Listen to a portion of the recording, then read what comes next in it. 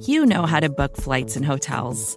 All you're missing is a tool to help you plan that unbelievable travel experience. That's why you need Viator. Book guided tours, excursions, and more in one place. There are over 300,000 travel experiences to choose from, so you can find something for everyone. And Viator offers free cancellation and 24/7 customer support for worry-free travel. Download the Viator app now and use code Viator10 for 10% off your first booking in the app. Find travel experiences for you. Do more with Viator. For decades, Milk has been fueling women marathon runners as the OG performance drink. And in the new docuseries Running Sucks, brought to you by Team Milk, Abby Ayers takes us on a journey of self-discovery as she meets several groups of empowered women runners to find out what drives them, what fuels them, and what pushes them to go the distance. And in the process, she learns that she too can be a distance runner. You can watch the series at runningsuckstheseries.com and register for the inaugural Every Woman's Marathon at everywomansmarathon.com.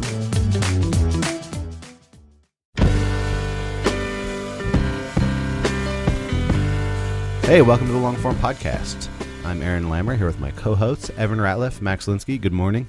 Hey, you guys. How you guys doing? Monday morning. World Cup fever around here. Can't stop thinking about it. It's right around the corner. Who do we have on the show this week, Max? I don't know, man. Who do we have? Wesley Morris from Grantland. Wesley Morris is the film reviewer for Grantland, or movie writer, I would say, for Grantland. Yeah, they don't like the term critic over there.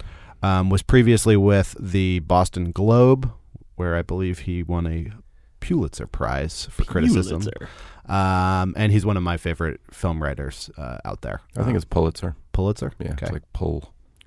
Okay, good. I'm going to keep that in mind next time I meet someone who's won one.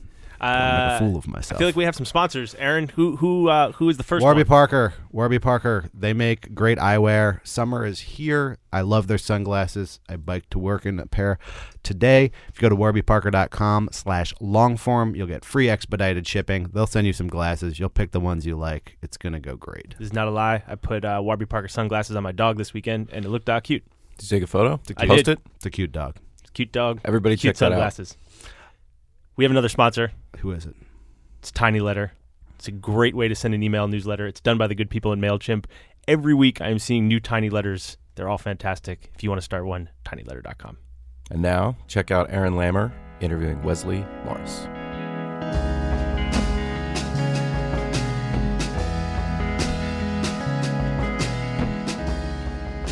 Welcome, Wesley Morris.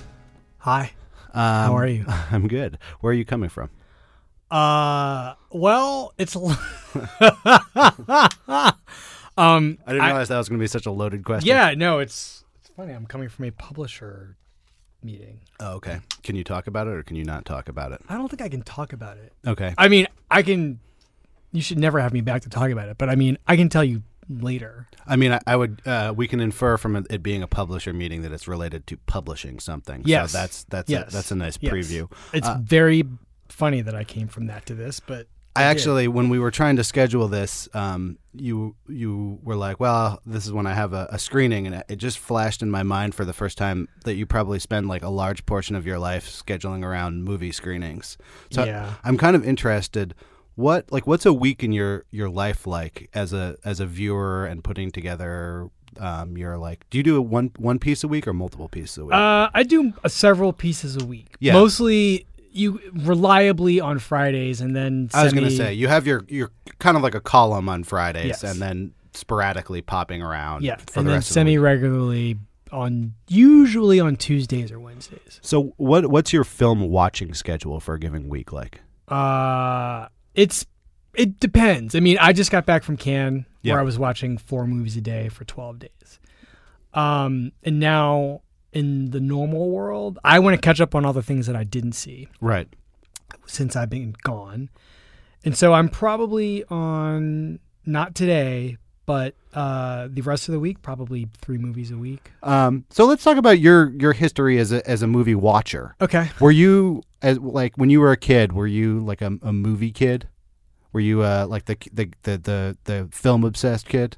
Yeah, I wonder a lot about that because I I wasn't a nerd about it. Mm. I grew up poor in Philadelphia. My parents didn't have a lot of money. My parents were divorced. My mom raised me by herself. And one of the things that we did as a family was watch movies on TV. Mm. And we got a VCR one year, and that was we got a VCR and two video store memberships. One to Blockbuster, and the other one to West Coast Video. I don't know if that means anything. What to you. West Coast Video in Philadelphia? Yeah. I'm from Berkeley, California. We did not have West Coast. Oh. We had some other intriguing chains, several of which I worked at. But so you were a poor kid and you watched a lot on TV. What were you drawn to as a kid, film Whatever wise? my mom had on. I mean, and then that kind of movie watching informs you about somebody else's movie values. Mm-hmm. So I grew up basically with my mother's movie values, and a lot of them involved the movies that she watched when she was a kid. My mother was born in 1948. And she grew up watching a lot of the things that she would have seen when she was a girl, like mostly things from the 40s that would have re-aired on television, like Bette Davis movies and Greer Garson movies, and a lot of those great female stars from the 40s and the 30s. I didn't know they were Douglas Sirk movies. They were just movies that had Lana Turner and Jane Wyman and Cary Grant. I mean, I didn't know what I was watching when I was watching it. They made an impression on me, those movies. You had better luck than I did. My mother did the same thing, except it was renting movies when I was sick, and she seems to have gravitated towards like sort of dated counterculture movies. So like she would always get me Bananas and Take the Money and Run, which are two movies full of references that mean nothing. Now it's like, some good Castro humor in this. Okay, so you were watching the stuff, and at what point did you start thinking critically about movies and wanting to write about them? When I started watching the movies that your mom made you watch. Oh, really? Interesting. Because how did those come to you? I just was curious. I was a guy. The thing about the video store, and I'm only saying this because it is actually experientially true. I'm not saying this as a nostalgist or anything, as I'm not. And I would love to hear a person who grew up without video stores sort of explain their experience of how they choose the movies they watch. But so much of anybody who's been to a video store can tell the same story about how they arrived at getting the box to the counter. Yeah.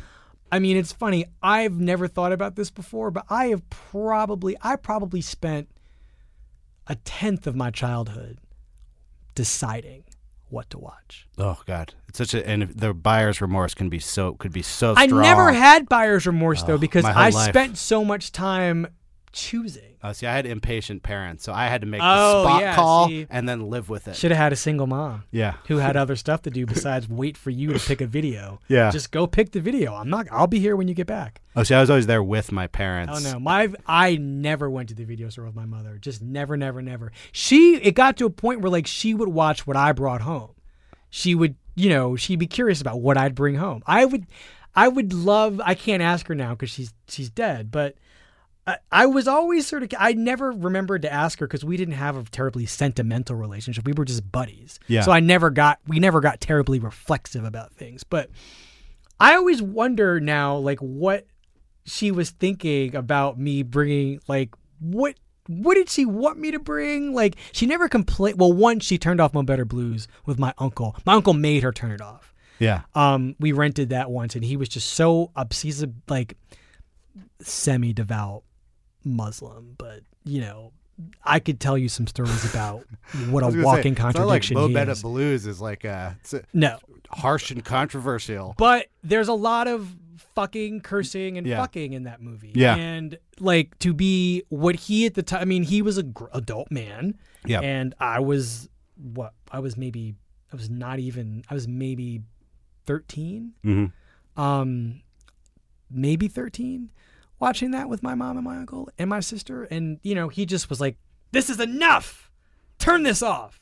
And so my mother, I think that she got talked into objecting to it and not liking Spike Lee as a result. But that didn't happen for me. Like, I remained loyal and devout. But what happens when you, like, you know, you turn the corner and you're bringing home Woody Allen movies? Oh, so, well, nothing. You mean to me and, you know, psychologically? Like, yeah, I mean, intellectually? you know, like, what were you thinking sort of about yourself as a moviegoer? What's it like to watch those with your mom? Well, you get to see the world. I mean, it's funny. I read a lot of books when I was a kid. I watched a lot of movies, and I read a lot of comic books. I didn't really do a lot of playing with other kids, and I wasn't like weird. I mean, I had friends. I was popular enough. People seemed to like me, more or less. I wasn't a weird kid. I was pretty normal. Mm-hmm. I grew up in a really poor neighborhood, and to be able to see, and I went to a boarding school that, you know, that also that required me to stay there for long periods of time before I could go back home. So it wasn't like it was also in Philadelphia, but it had an interesting, weird setup. So you would be in Philadelphia at boarding school, but you couldn't go home during that period. Right. Oh, interesting. And so, you know, the movies just became a very appealing window onto a lot of different worlds. And all of those worlds were different from either the neighborhood I was living in. And it wasn't like I didn't live in like the stereotypical movie bad neighborhood. It just was poor. It wasn't like there weren't guns or, you know, drive-bys or anything stupid like that. It was just, you know, there wasn't a lot to do. Yeah. And so the movies were a really good thing to do.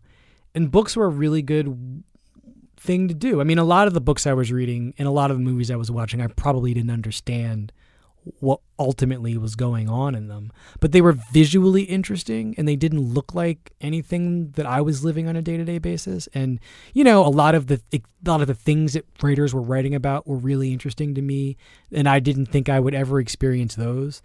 And so seeing a movie like Bananas, for instance, or Sleeper was the first of those movies that I saw. Yeah. And that was like, whoa, this is like, I mean, for me, this is going to be funny, but like, it was like an episode of The Monkees. I remember thinking that this is like The Monkees, but with this nerdy guy. And like, I had a crush on at least 3 of the Monkees and felt nothing for Woody Allen. So it was this really interesting, like, new space to watch shenanigans occur with a guy that, how is this guy in a movie? And oh my God, he's in another movie? Yeah. And he's in another movie? This guy is considered like a great artist of our time. But I didn't know that until not much later, but until I was maybe in high school. I saw Sleeper when I was maybe 10. And it was like a cartoon to me. It was like a live action cartoon. I mean, Mel Brooks movies were the same way. I didn't know they were I came to understand they were Mel Brooks movies. But these are movies my mother really had no interest in. And I was free to sort of explore whatever I wanted to explore. I was free to go to R-rated movies by myself. And, you know, I don't know what it's like now to be, you know, 12, 13, 14. I feel like the stimuli is so great. Like the movies are like the least of it now. You know, if you've got like a phone and you've got the internet, like nothing. Yeah, you're not gonna buy. I mean, I remember we snuck in to see Kids when I was like 13, and that was like the biggest taboo to go see it. Now I'm like hardcore pornography at your fingertips. You can live, kids. Yeah. I mean, I'm looking forward to all of the sort of cultural histories that get done with kids who grew up with the technology that exists now, because it's got to be really interesting how they'll remember experiencing things in 15 years. Like the way that I am like sitting here remembering what it was like to see Bananas and how, or Sleeper, and how blown my mind was. Yeah. And then, you know, I mean, Woody Allen's a really interesting filmmaker to me because he was one of the first directors that I recognized to whom I could apply a term like auteurism. Mm-hmm. And he was obviously intelligent in a way that I could understand, and it spoke to me. There's that great scene in Annie Hall where he brings out Marshall McLuhan. Yeah. And that was mind-blowing to me. That was like, I did not even know you could do that. He just brought this dude out, and then he just went away again. I didn't know who Marshall McLuhan was.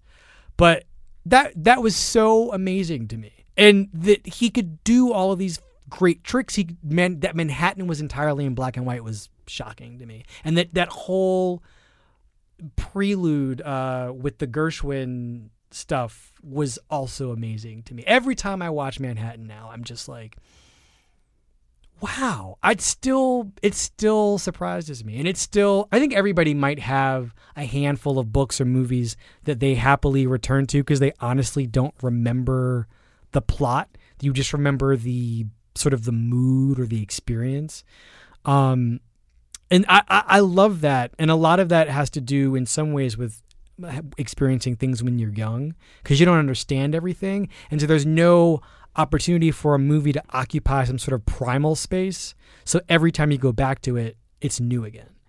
It wasn't formative, but it was in some way experiential. I mean, this is sounding somewhat Proustian a bit, but it doesn't recall a specific thing for me. But it is like, oh, Manhattan is on. This takes me back to a time when I didn't know what Manhattan was about. And in going back to that time, in being transported back to that time, I suddenly don't remember having ever watched it. It's like I'm watching it for the first time again. I have that experience consistently with Taxi Driver. That's another good where I one. remember watching that when I was a teenager, and I was like, there's an underage prostitute in this movie? Yeah. That just didn't compute with me the first time I read it. Or first time I watched it. Like, there's certain things that you just can pass over because your brain doesn't quite want to take them in. The political campaign in that movie, I always forget about. And that's like, nobody ever talks about it. I mean, every time I watch that movie, I am shocked by the violence, and I am shocked by, it's not even allegory. I am shocked by the sort of the caution that it's trying to sound societally. Scorsese has made one other movie that has gotten to that for me. That sort of like, the energy this guy has and his ability to sort of use it to do these great things. I think Scorsese between 76 and 86, or maybe up to The Passion of the Christ, before he had achieved, maximal Scorsese-ness. Yeah. Is way more interesting to me than Scorsese before Taxi Driver, probably, obviously, and then way more interesting than Scorsese after Passion of the Christ. I totally agree. I think that period for him is just so. I mean, I don't know if he was still on drugs at that point, but there is a drugginess to those movies that also really, like Camp Comedy, After Hours, really connects with the way the world felt like it was from 1976 to 1988. And, I was barely alive during some of that stuff, but it just crackles with a kind of life. And I feel the same way about talking about things that seem new every time you see them. I feel that way about the Godard movies that I had watched for the first time when I was young, and just like walking around the video store looking for stuff, and just putting interesting looking boxes on the counter. Like Contempt is one of the first movies I saw, and I can watch that movie every day because it is a different movie every time I watch it. Have you seen that? I have. The Breathless was the first one I saw, and Breathless had like a very profound effect on me because I saw it when I was like 17. Was it Gene Seberg that made an impression on you, or like the part that I remember the most is the end parts where she's betrayed him at the end, and he's kind of like, "Oh, it was all worth it for our," this sort of like existential, like, destroying yourself for like this like woman kind of like thing. It had like a very romantic effect on me when I saw it. I thought it was like very cool. That's like way cooler than movies I see now. But I always wonder about the sort of self-editing effect, which is like, so me and you are sitting here and we're talking about like Taxi Driver, we're talking about Godard.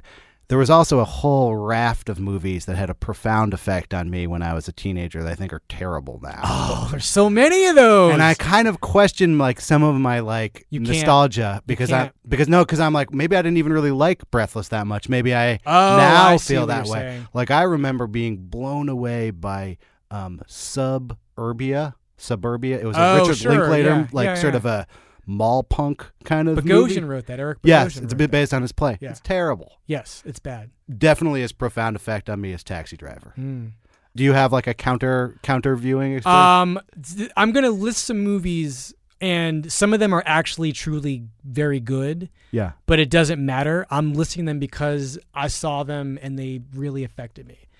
Fatal Attraction. I saw that movie 5 times in the theater. I was 11. I don't know why that movie affected me the way that it did, but it really...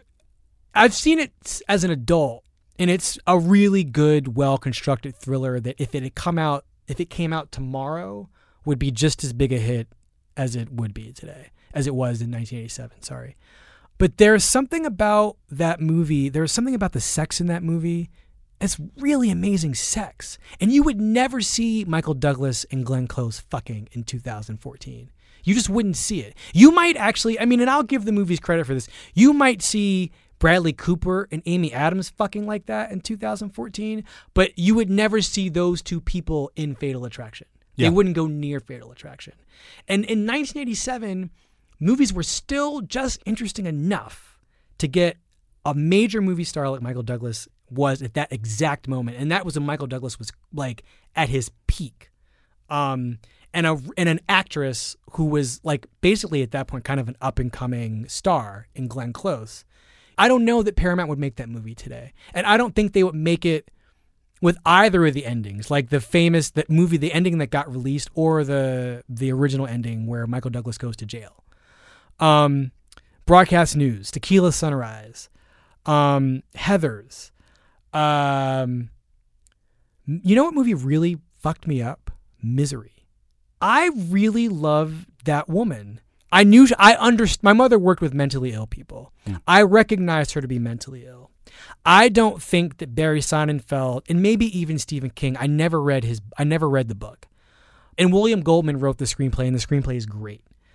But I don't think any of them understand that they know she's crazy, but I think that crazy sort of in their minds, because they're all men, I don't think they understand the way in which she actually, Kathy Bates' performance, and it's of course she won the Oscar, but it's so interesting like that actors picked up on what a great piece of acting this was, because it transcends what's on the page. Nothing on the page in any way allows you to sympathize with her. They cast an actress who was way better than all of the material and all of the setup. And the murder sequence in that movie, I just sat there and I sobbed I sat there they were sweeping the theater and I was still crying. And that was 1990. I would have been 14 when that movie came out. It was like watching somebody kill your mom, and like get pleasure out of killing your mom. But I also love potboilers, you know, like that's my favorite kind of movie is a trashy thriller.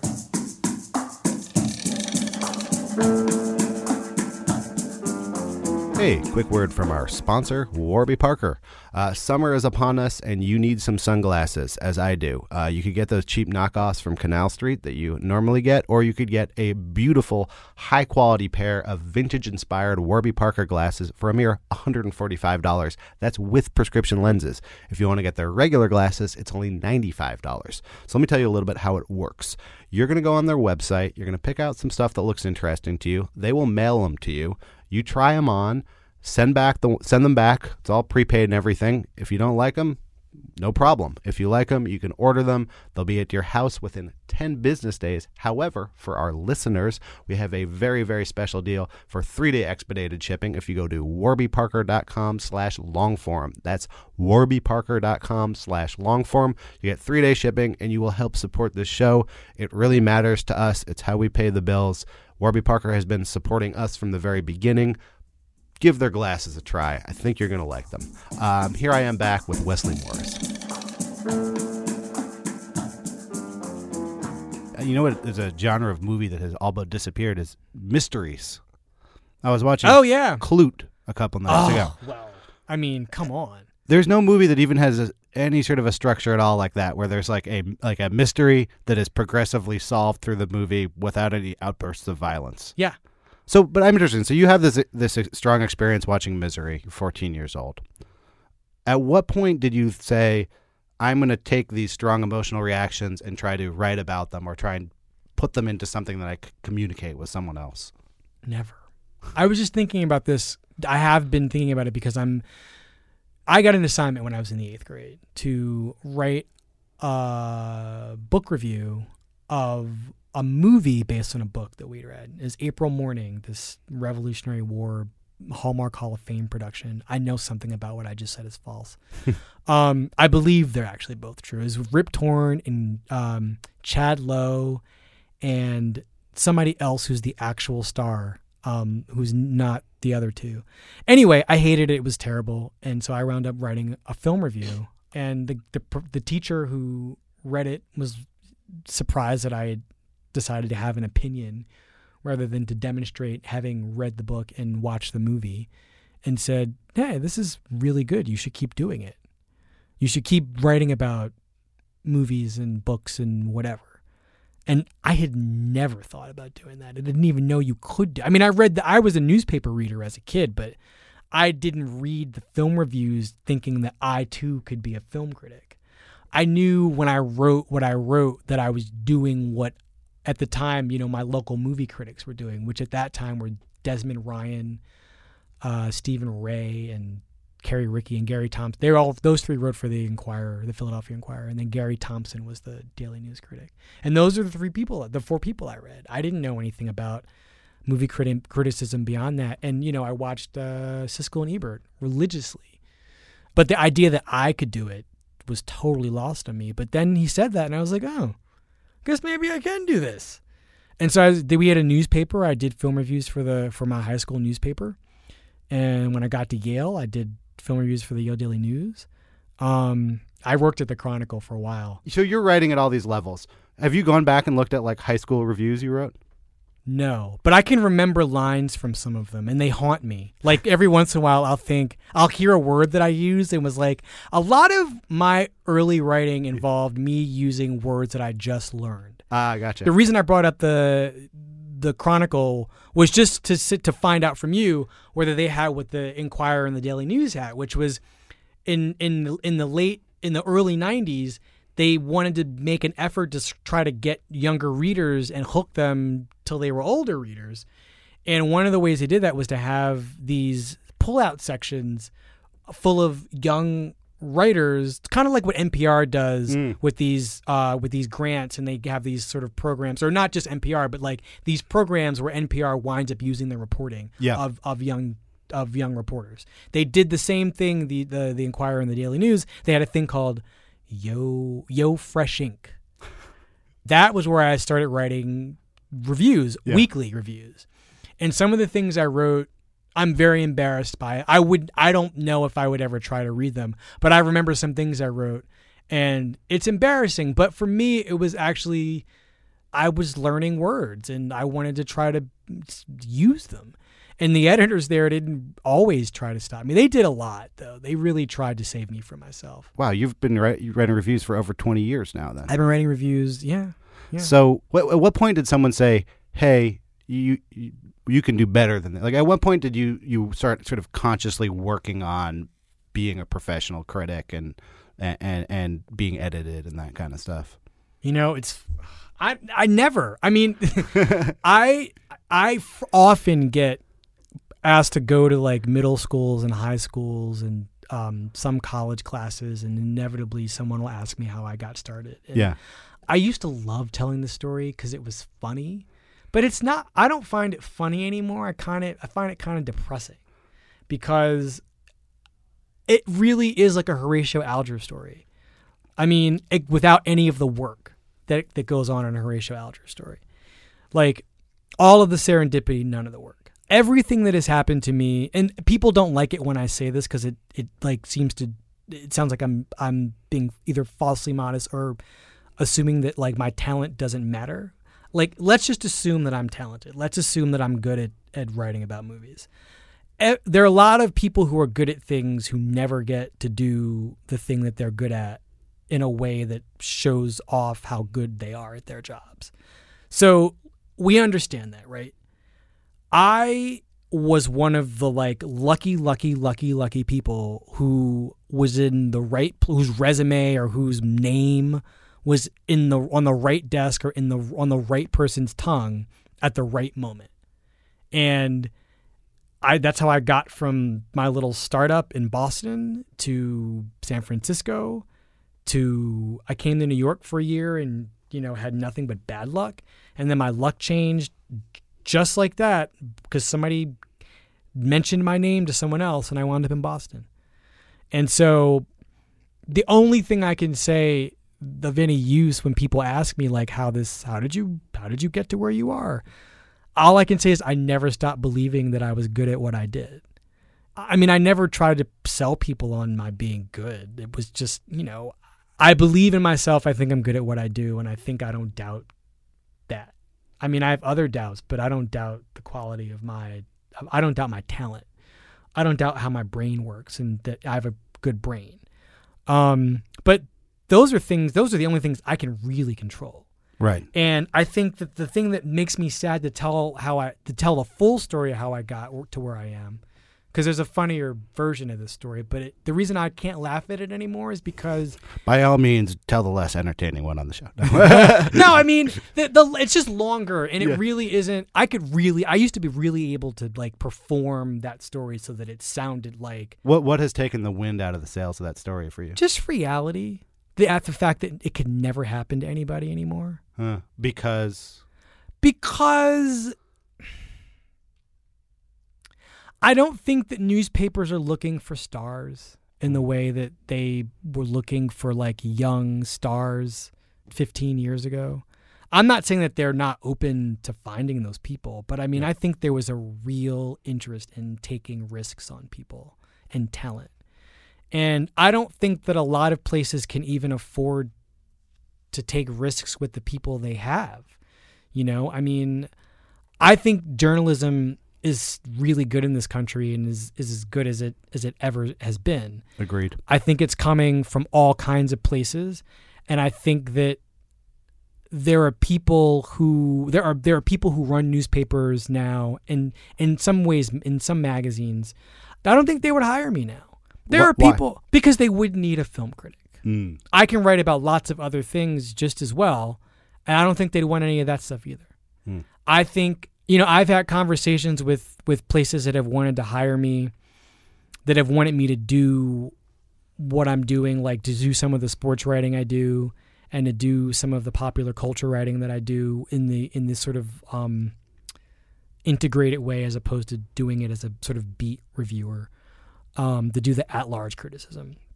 But the reality is that there'd be no place for me to do that at most places.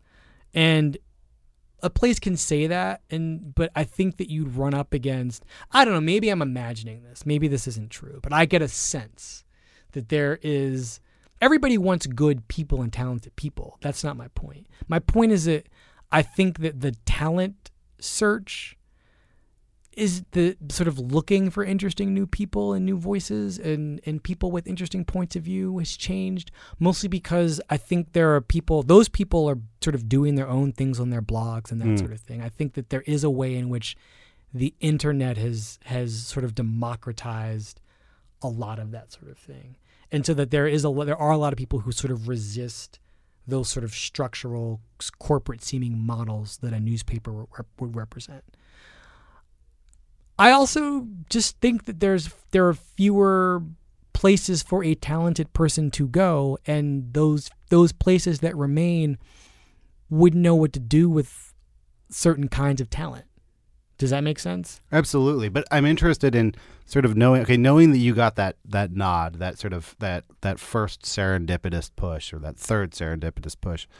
How have you developed over, like, let's not the last 20 years, but like over the last decade? How has your reviewing changed? I mean, you now are one of the most read film voices in the country, I think, or at least among a certain audience. What have you changed about what you do?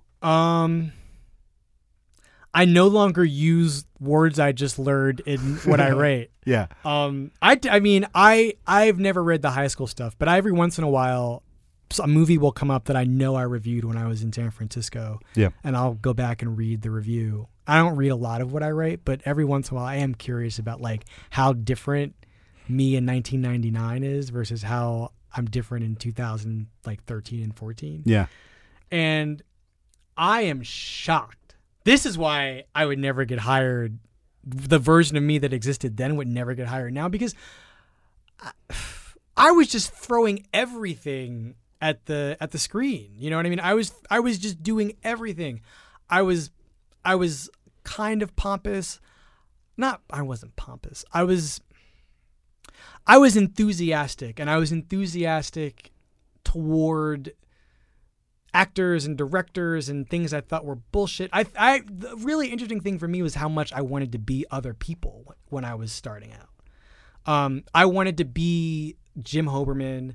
I wanted to be Jessica Winter and Dennis Lim, all those Village Voice guys. Manola Dargis, when she was at LA Weekly, I really wanted to write like her. I really wanted to write like Herbert Muschamp. I wanted to write like all of these people who had nothing to do. I wanted to write like Dave Eggers. When I got my job when Heartbreaking Work of Staggering Genius came out. And you should start keeping track when people come on this show of a certain age, how much, like, whether that book meant anything to them and like whether it made them want to write a certain way. McSweeney's and that book, I wanted to write like that. Yeah, I totally understand. And I think a lot of people wanted to write like that, and it became a problem. But it wasn't who I was. But when I was reviewing movies at the San Francisco Chronicle and in the Examiner, I started at the Examiner, by the way. I started at the Examiner in '99, and then Hearst bought the Chronicle and merged the staffs. So I was my career started really at the Examiner. And everybody there was great, and I had a great time. I probably read one of your film reviews on. That was my senior year of high school, Bay Area. Yeah, I've seen a lot of movies. I was out of college for a year.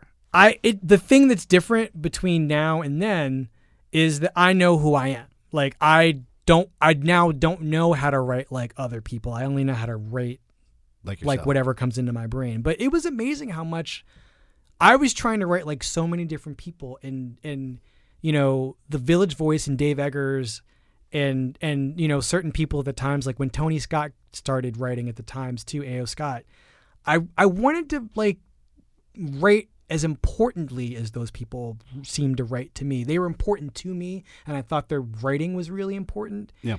And Nancy Franklin was somebody else who I wanted to be. Like, I mean, all of these people, I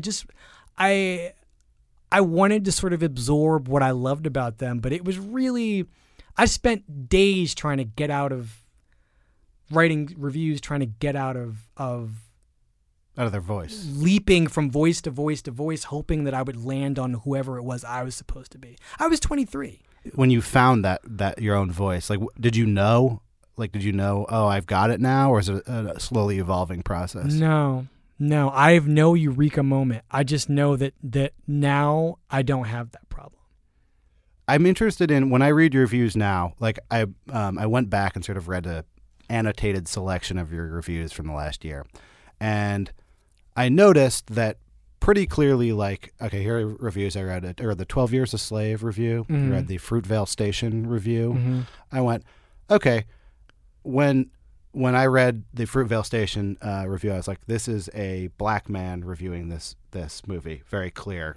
Do you feel like when you are reviewing movies that are, say, not by a black director, do you feel like race is a central rubric through which you write movie reviews?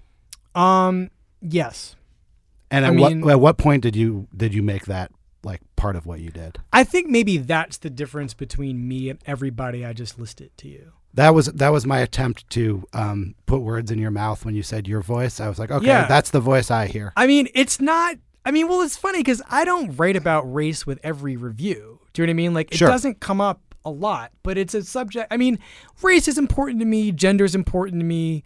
I think like politics are important to me. Like social politics are really important to me. Yeah.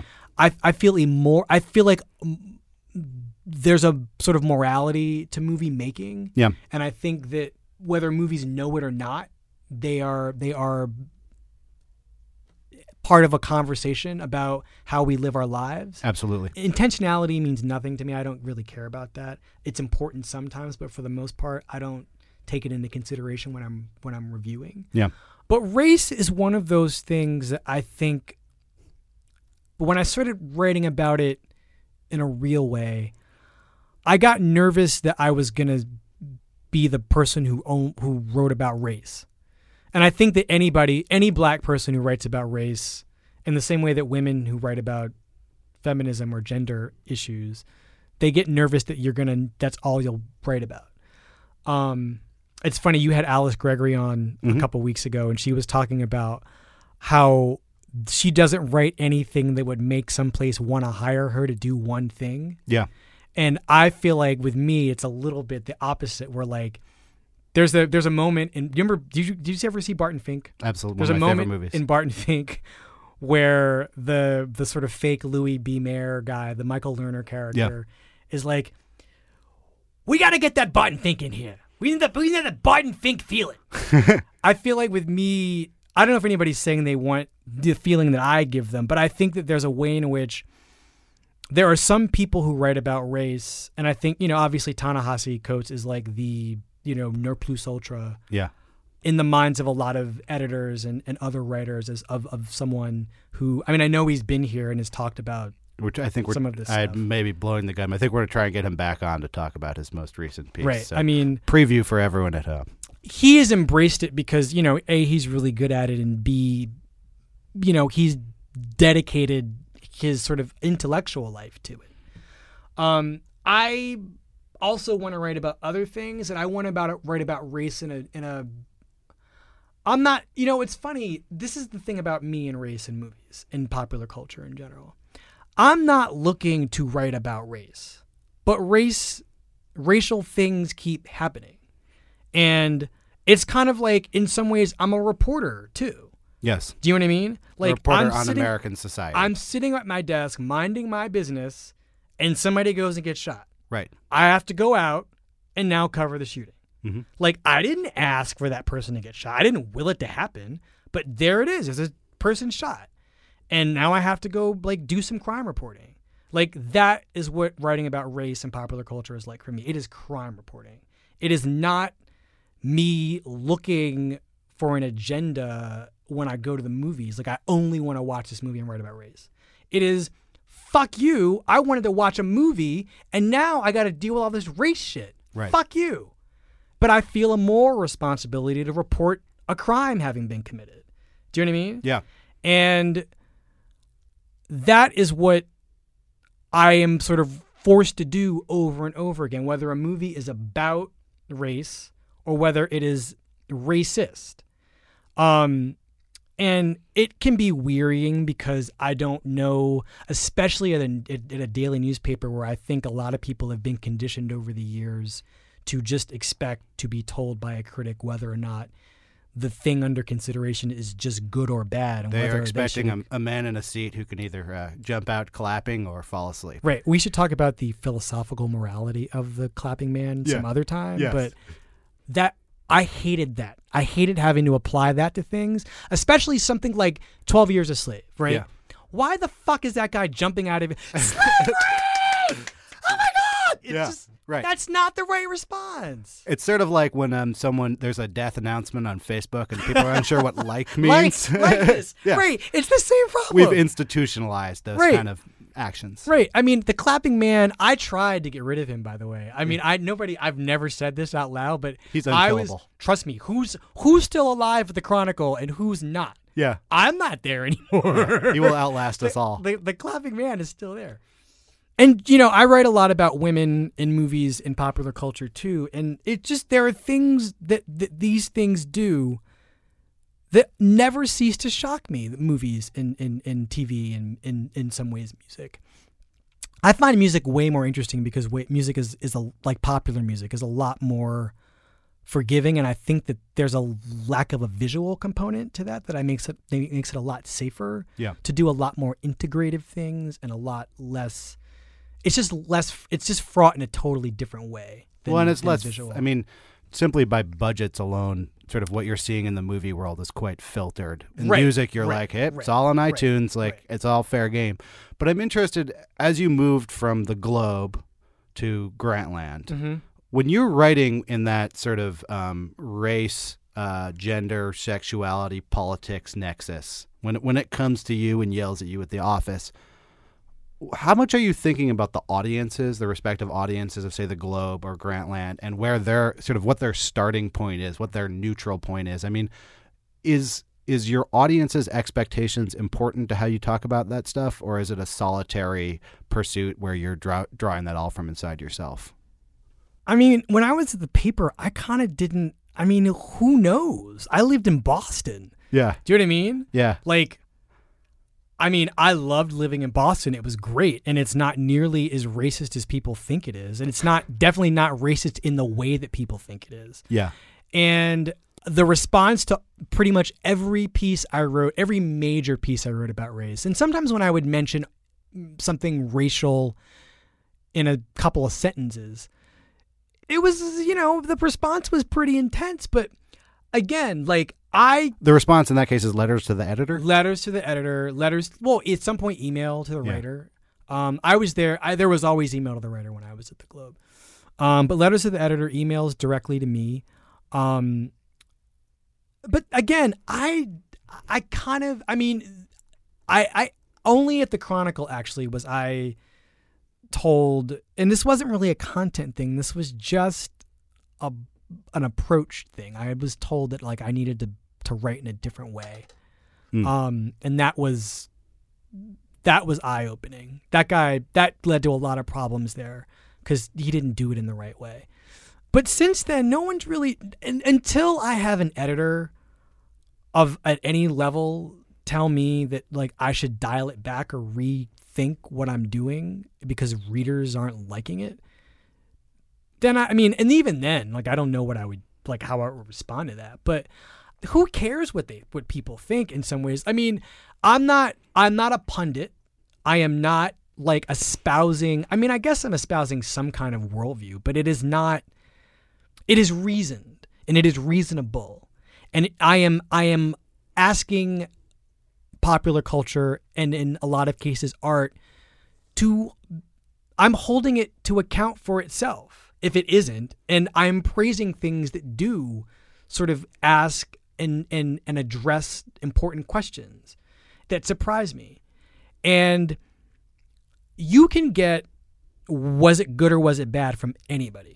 I mean, you don't even need a person, really. You can get it from Metacritic now. Right. It's like literally not from a person. You don't need a human. You can get an algorithm will tell you whether you should go or not. Like, that's not my job. That is an aspect of my job. But my job, the job that I want to do and that I believe I've been hired to do is to answer other questions. Like, in addition to, I'll tell you whether I liked it or didn't like it. In some cases, I'm not even sure. Like, I mean, I can tell you what things worked about it and what things didn't. And if you want to weigh those things against each other and come to some conclusion, be my guest. I am happy to do those things, do that kind of criticism. But I think that always leads my brain to ask other questions and to hold a movie to account in some ways for what else it is doing, because it is doing something else. It is using these properties that we are all familiar with in a lot of ways in daily life, and turning them into entertainment in most cases.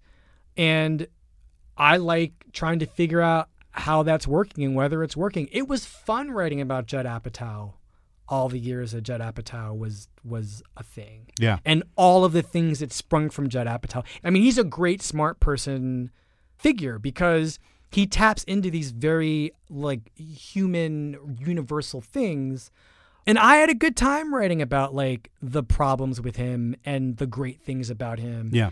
And he was just one of those people. And I mean, this wasn't a race thing, although race came up, but I mean, he was a person who at the most fundamental level, he was just making comedies. He just wanted people to laugh. Yeah. But I mean, the things he wanted people to laugh at were really interesting, and the places that he didn't want to go and the places that he did want to go. And this entire corner of comedy that he and Jackass helped create were really interesting and fun to unpack and talk about.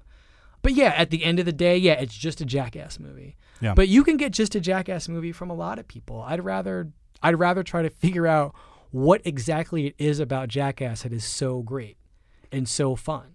Do you see though that pendulum? Like, so I very much remember the era of thumbs up, thumbs down, kind of like I give it a 8.6, like, and that kind of stuff.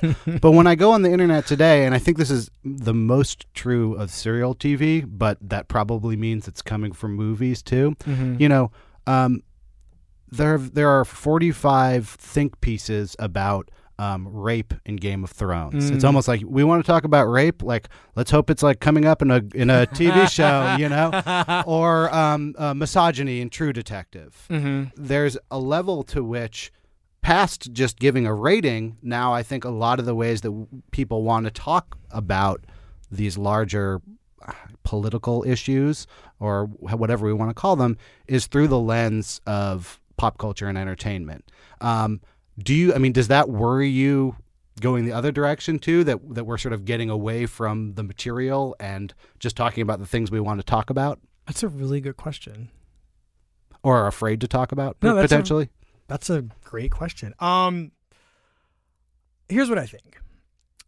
I think that this is exactly what we wanted to happen.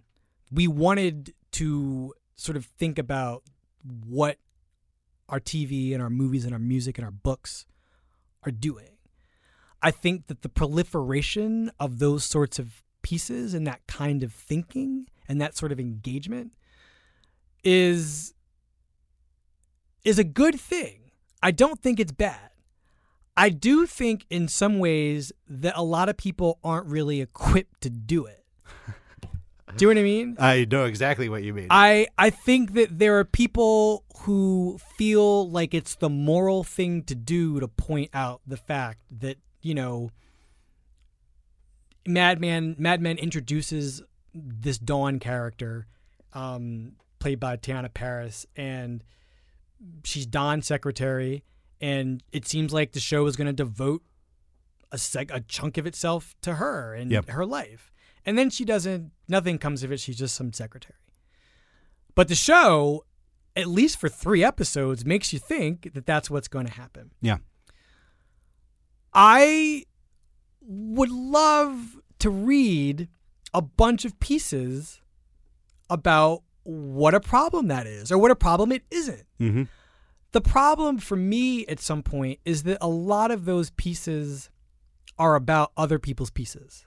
Yes. It's a lot of like breaking news. Like, somebody was there, had a thought, published a thought, and then the deluge of other thinking is based from that original thought, but only a kernel of what was interesting about that thought remains in the other thinking. Yeah. And the thing that I love reading that people do in these think pieces, I don't like that term. No, neither do I. But I mean, whatever. It's the term we have. We have no choice.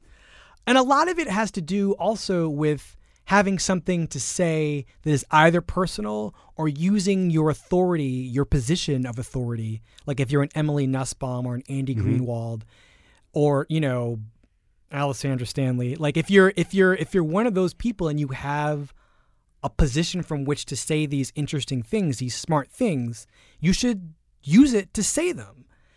And if you are a person who, for instance, is a Game of Thrones fan who is tired of the sexual assault on women, I would love to read the sort of somewhat personal piece that like lays a case for why that's a problem.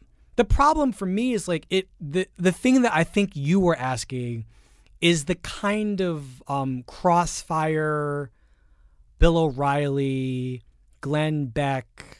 Well, I almost feel like there's a punditization of opinion. It's almost like when someone like Nussbaum, not criticism. When someone Nussbaum writes about True Detective and she says, "I think it's kind of boring and like anti-women. It's like the line, like the sports betting line has been drawn, and now there's going to be some people who are over, some people who are going under. She's like established like what we're going to argue about. Yeah. And people are going to like, it's like, well, I think most people are going pro Nussbaum. I think I'm going anti, you know? Like, and I think this is a great sketch, actually. And some people, movies aren't immune. I don't want to make it sound like there's only no. The comic book movie. I mean, the comic books are. I mean, like the object of discourse is not as interesting and as rich as what you get with a Mad Men or a True Detective or a Game of Thrones. And you don't get to follow for 8 years. Right. Well, I mean, don't you? Yeah, it's true. If Marvel has its right. I mean, I think that I am down to my last comic book drop. I mean, I can write about them on a movie-to-movie basis, but I think I am spent, and I think people are tired of hearing me talk about comic books. Yeah. Like, I hear from a lot of people who are just like, we get it. They're not as good as the comic books themselves. Yeah. Just let it go. And that is a case where I kind of have to listen because I am tired of it. Like, I actually agree. I am tired of thinking about comic book movies. I mean, until I get one that has content that's interesting to think about, I am tired of thinking about the problem of the comic book movie. I think in some ways I am part of a particular kind of problem. I'm not answering your actual question because I would like to think more about it, but it is a really interesting. It's a good problem to have. Yeah. But it can also be exasperating. I read a lot, and a lot of things I really don't read. I think and the other thing that's interesting to me is I think the one good thing about the way social media works now is that there is still authority. There are still voices of authority on certain subjects or on certain incidents. And I think that the good things are the things that people talk about.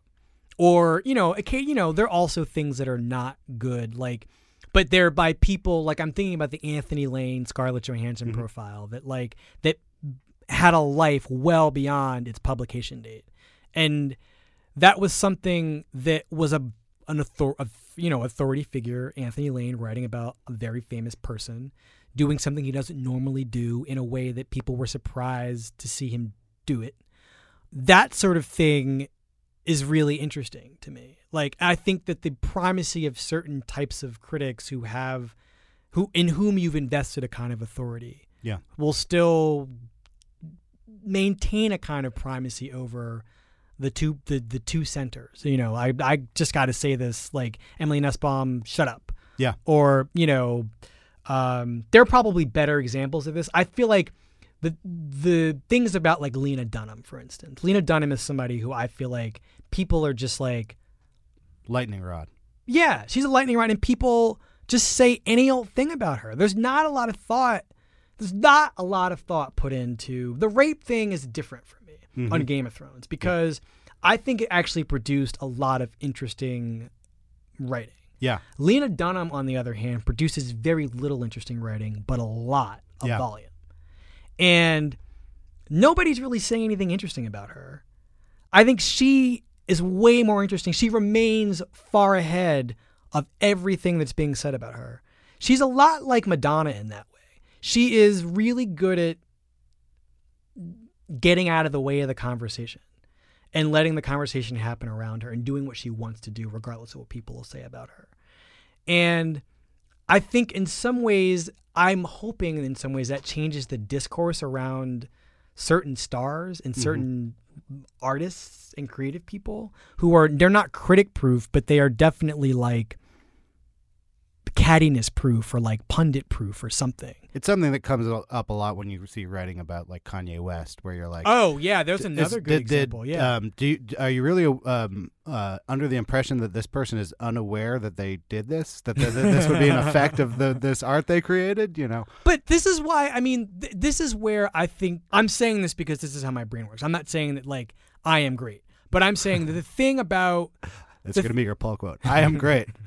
The thing about something like Kanye West or Lena Dunham or the Game of Thrones, the sex and sexuality on Game of Thrones or Power, is I'm going to assume that everybody's going to write about those things. Yeah. The question for me is, and the people that I love reading, I mean, there are people I love reading who can go right into the thing and just be like, this thing is this, and this is why, this is what it is, and I don't like it, and here's why. But in doing that, you really don't have a choice if you're going to do a really good job at it. And it's not going to be like super personal. But it can still have an aspect of the writer's self in it, beyond voice, like experientiality or empiricism or something. The thing that you do beyond that is you tell me like what else is going on with it. Like, I am much more interested in like bellwethers and, smoke signals and that sort of thing. And like, what is this really pointing to? And I think the really best example of like how that goes wrong is what happened last week with those Roger murders of those women, and the, not all women, and the, yes, all women, the not all men debates that were happening, where I would say 80% of what I read was totally frivolous. And very few people were getting to the cultural meat of the problem. Well, it's an interesting thing that we've done where we keep saying we need more of a dialogue and we need more of a discourse. And we're now kind of reaching a place where that happens, and I think it's a little bit horrifying. Nobody's saying anything. Yeah. Right. I mean, it's like the Michael Sam thing. Same thing. Yeah. Like, there's just not a lot of good thinking being done on a lot of these things. I mean, but there's enough being done by the people who should be doing it because it's their job and they're really good at it. Yeah. But everything else is noise to me. I mean, it's like responding. I mean, we've just like created more and more places to have comment sections. Do you know what I mean? And we've created primary text that is indistinguishable from a comment section. Right. This is right. And so I'm surprised actually that with this proliferation of places to say things, that nobody's really saying anything. Yeah. And there's so many people who are doing great work that I think is smart and interesting, and they're doing it at like well-regarded, respectable publications. But then, there is a class of independent-minded, blog-oriented person who is just as engaged with that stuff and is really seeing. I'm thinking about the guys who do the Mad Men recap. Tom and Lorenzo, I think, is who they are. They have the best Mad Men recap. I mean, there are a lot of good ones. Like Molly Lambert is really good. I was going to say, it's funny how those people get snapped up, because I was reading the Molly Lambert ones when she was at this recording. Right. And I was like, oh, she's like the best. And I was like, yep, someone noticed that. Yeah. Molly Lambert, Starlee Kine. Yeah. There's a couple of really good. I mean, recapping is, I don't get it. Like, I mean, I understand what it is, but that was never a need I had. Yeah. Was to get a recap. But sometimes those recaps transcend recapness. They transcend synopsis. And I think that, the Tom and Lorenzo thing, I'm catching up with Game of Thrones, so I haven't found like the brilliant Game of Thrones person. I don't know who that person is out there. I don't know who that person is because I'm not reading them. But those guys do such a good job on that show.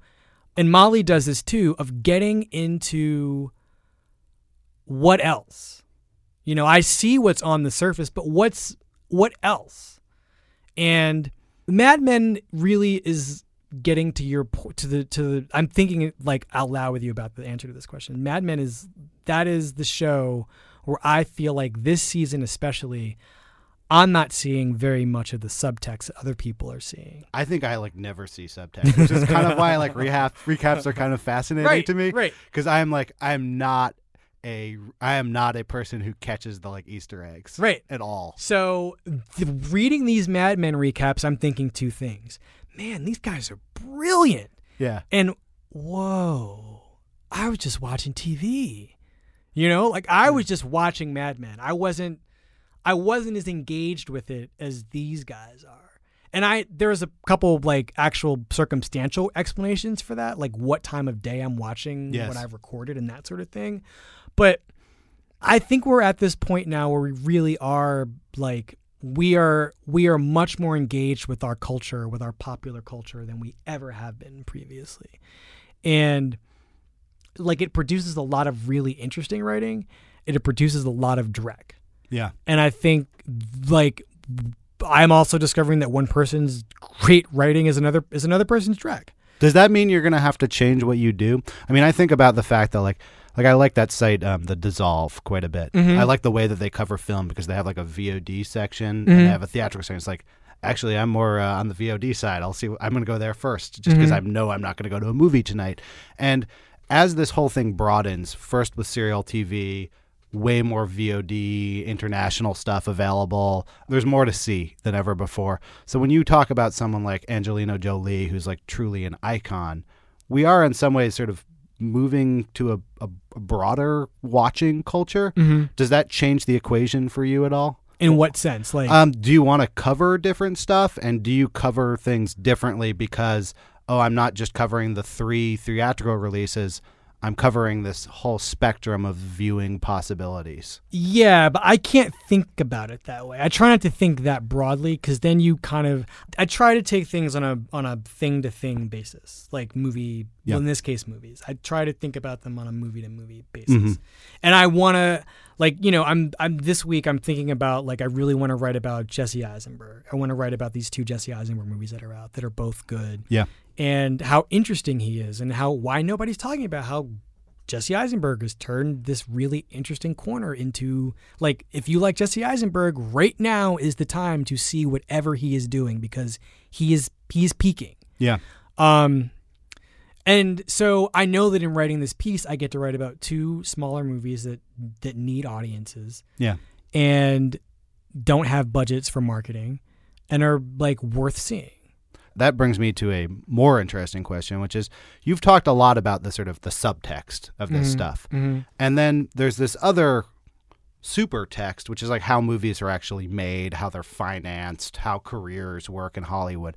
How much does that interest you as something to cover when you look at, like, I think about like a piece, like I think A.O. Scott wrote it, but I can't remember, like about basically how the Chinese market is like massively influencing how we make blockbusters. Yeah. Well, there've been a number of good pieces. Yeah, he wrote about Art and Money. Yeah, so I'm interested. Like, so much of how movies are made now that was a really good piece, is what gets made, what gets financed.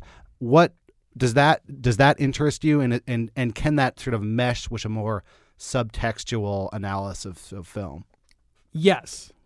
Last summer was a summer that I couldn't stop thinking about why these movies were being made and where the money was coming from. Yeah. And like who they were being made for and like why they were so weird. And like if you've ever seen Chinese movies that have never opened in the US, they are so weird. Yeah. I mean, compared to what we call entertainment, their priorities from a storytelling standpoint are totally different.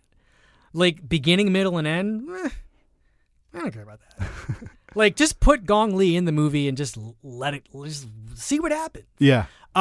We have different values. We have different cultural and aesthetic values when it comes to popular culture and art and entertainment.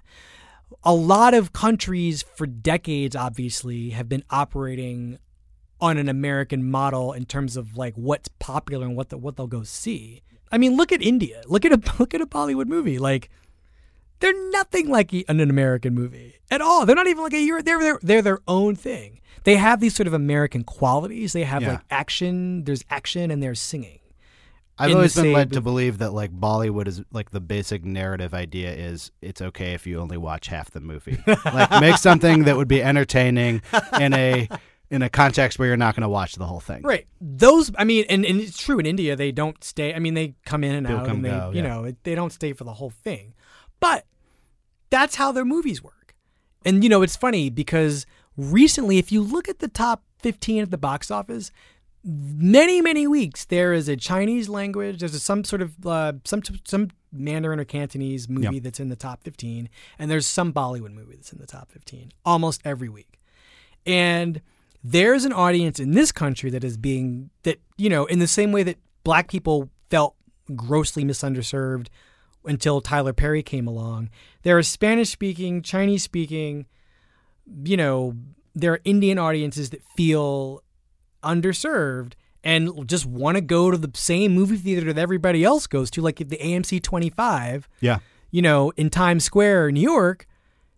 they want to go watch a movie in their language that speaks to their culture just as much as, I mean, God forbid, I'm not going to the AMC 25 to see X-Men because it speaks to my culture, but kind of doesn't it? Yeah. You know what I mean? It speaks at least to my culture's film industry's production priorities, right? And it speaks to your youth, you know? Maybe in some ways. Yeah, it speaks to a bunch of pop cultural beacons along But the way. the larger question that you're asking is, no, it is not. There's nothing inherently American about X-Men. Right. X-Men is a global property. It is speaking to a lot of people's different industry priorities and movie-going priorities. And so there's nothing in some ways left for someone who wants to see, an American movie that speaks to them. This is why summer is a really interesting time to think about the mechanics of movie production, and fall is a good time to just think about movies. When you want to talk about the mechanics, how do you study that? Do you talk to people in Hollywood? I mean, I have conversations with film executives. I mean, I read Hollywood Reporter and Variety just to know where the money came from. Right. I actually don't. I mean, it's useful to talk to those guys. I mean, the guys who actually make the movies, the Weinsteins and the Tom Bernards of the world, the Harvey Weinsteins and Tom Bernards of the world. But I also think that you can kind of figure it out. It's pretty transparent. I mean, in Weinstein and Bernard are two people who are operating in different ends of the movie exhibition and distribution and financing pool. What we're really talking about is these conglomerate, the studios and the different avenues of money that goes into the big studios to produce something like an Avengers movie. And that is something that is interesting up to a point. And it's quite obvious, for instance, when a movie is set in 4 different cities for no reason at all, except the biggest, audience for American movies is Tokyo. Yeah. So let's have a Japanese actress in this movie and set some of it there. Let's go to China because that's number 3, I think, in 2012. Russia. I mean, Brazil. It just, it's the sort of global randomness of a lot of these movies speaks to either where the money's come from or where the audiences are. And they're not in the United States, or they're not as dominantly in the United States as they used to be. And that's something to think about. I mean, a lot of people have written really smart things about why a lot of our big movies look the way they do, and why you get fewer and fewer movies like American Hustle and Argo, just sort of middle brow, not terribly. I mean, not that they're not artistic, but they're middle. They're sort of adult movies, basically. I always consider those like a 70s movie. It's like a drama for adults. Right. It's like that. American Hustle came out every week as recently as 1989. I know. Do you know what I mean? It was it's a big deal in 2013 because, oh my God, there's so few movies like it. But American Hustle, with all due respect to it and David O. Russell, this is not about how good or not good American Hustle is. It's just about how different the American movie business's priorities were allowed to be as recently as 1989 or even the early 90s. I play this game. I don't have cable, and I miss the experience of browsing cable. Yeah, randomly turning on. So I play a game with my girlfriend where we take turns in Netflix, and you just have to put something on and start it in the middle, and it has to be something you haven't seen that is also not supposed to be good. And the most consistent way to do it is to find a movie you liked on Netflix from the 70s or 80s, click on the director, and then click on their least known movie that you've never heard of and start it in the middle. And they're so much better than most, it's pretty enjoyable. It's all pretty passable stuff. What are you thinking about? What was I doing? Robert Altman's a really good one. I did that. What we landed on was 3 Women. We landed on this that's week. Great from and then beginning to end. Then I had to start it then because I was like, "This is awesome." Yeah, no, that's just really good. That might be my favorite Robert Altman movie, actually. Yeah, I mean, I would not hit the trapdoor button. But I wanted to ask you where you go from here, how you look at this career, from here till retirement age. Oh my God, you had Gary Smith on. He's retiring at 60. Yeah. I don't know. I honestly don't know. I'm happy with where I am. Yeah. I kind of am eager to finish this book that I'm working on. I don't know. I mean, I keep bringing up the newspaper thing, and I feel like the newspaper thing, working at a newspaper is really important. It was important to me. I can't imagine myself without having worked at one. And the reason I bring that up is to say that it trains you to take one day at a time and to sort of work, not look too far into the future.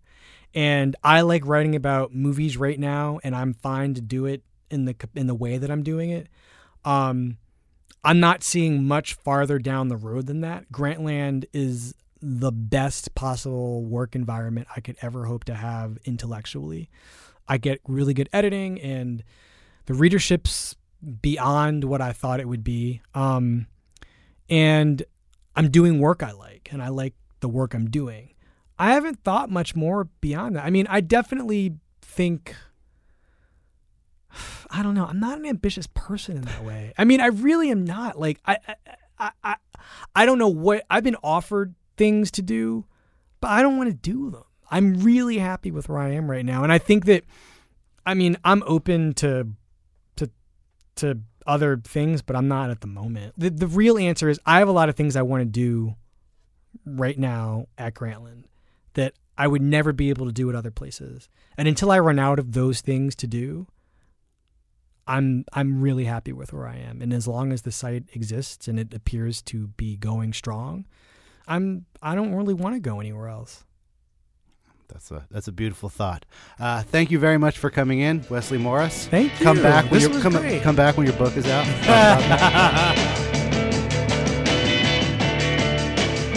And that was the Long Form Podcast. Thanks to my guest, Wesley Morris. Thanks to my co-hosts, Max Zielinski and Evan Ratliff. Our editor, Jenna Weiss-Berman. Our intern, Sarah Button.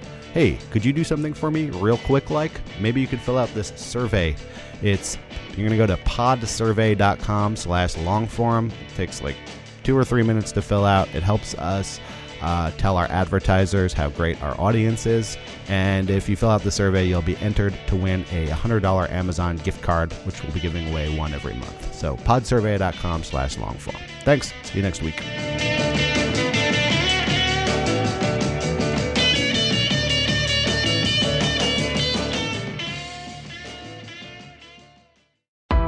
Why do you run?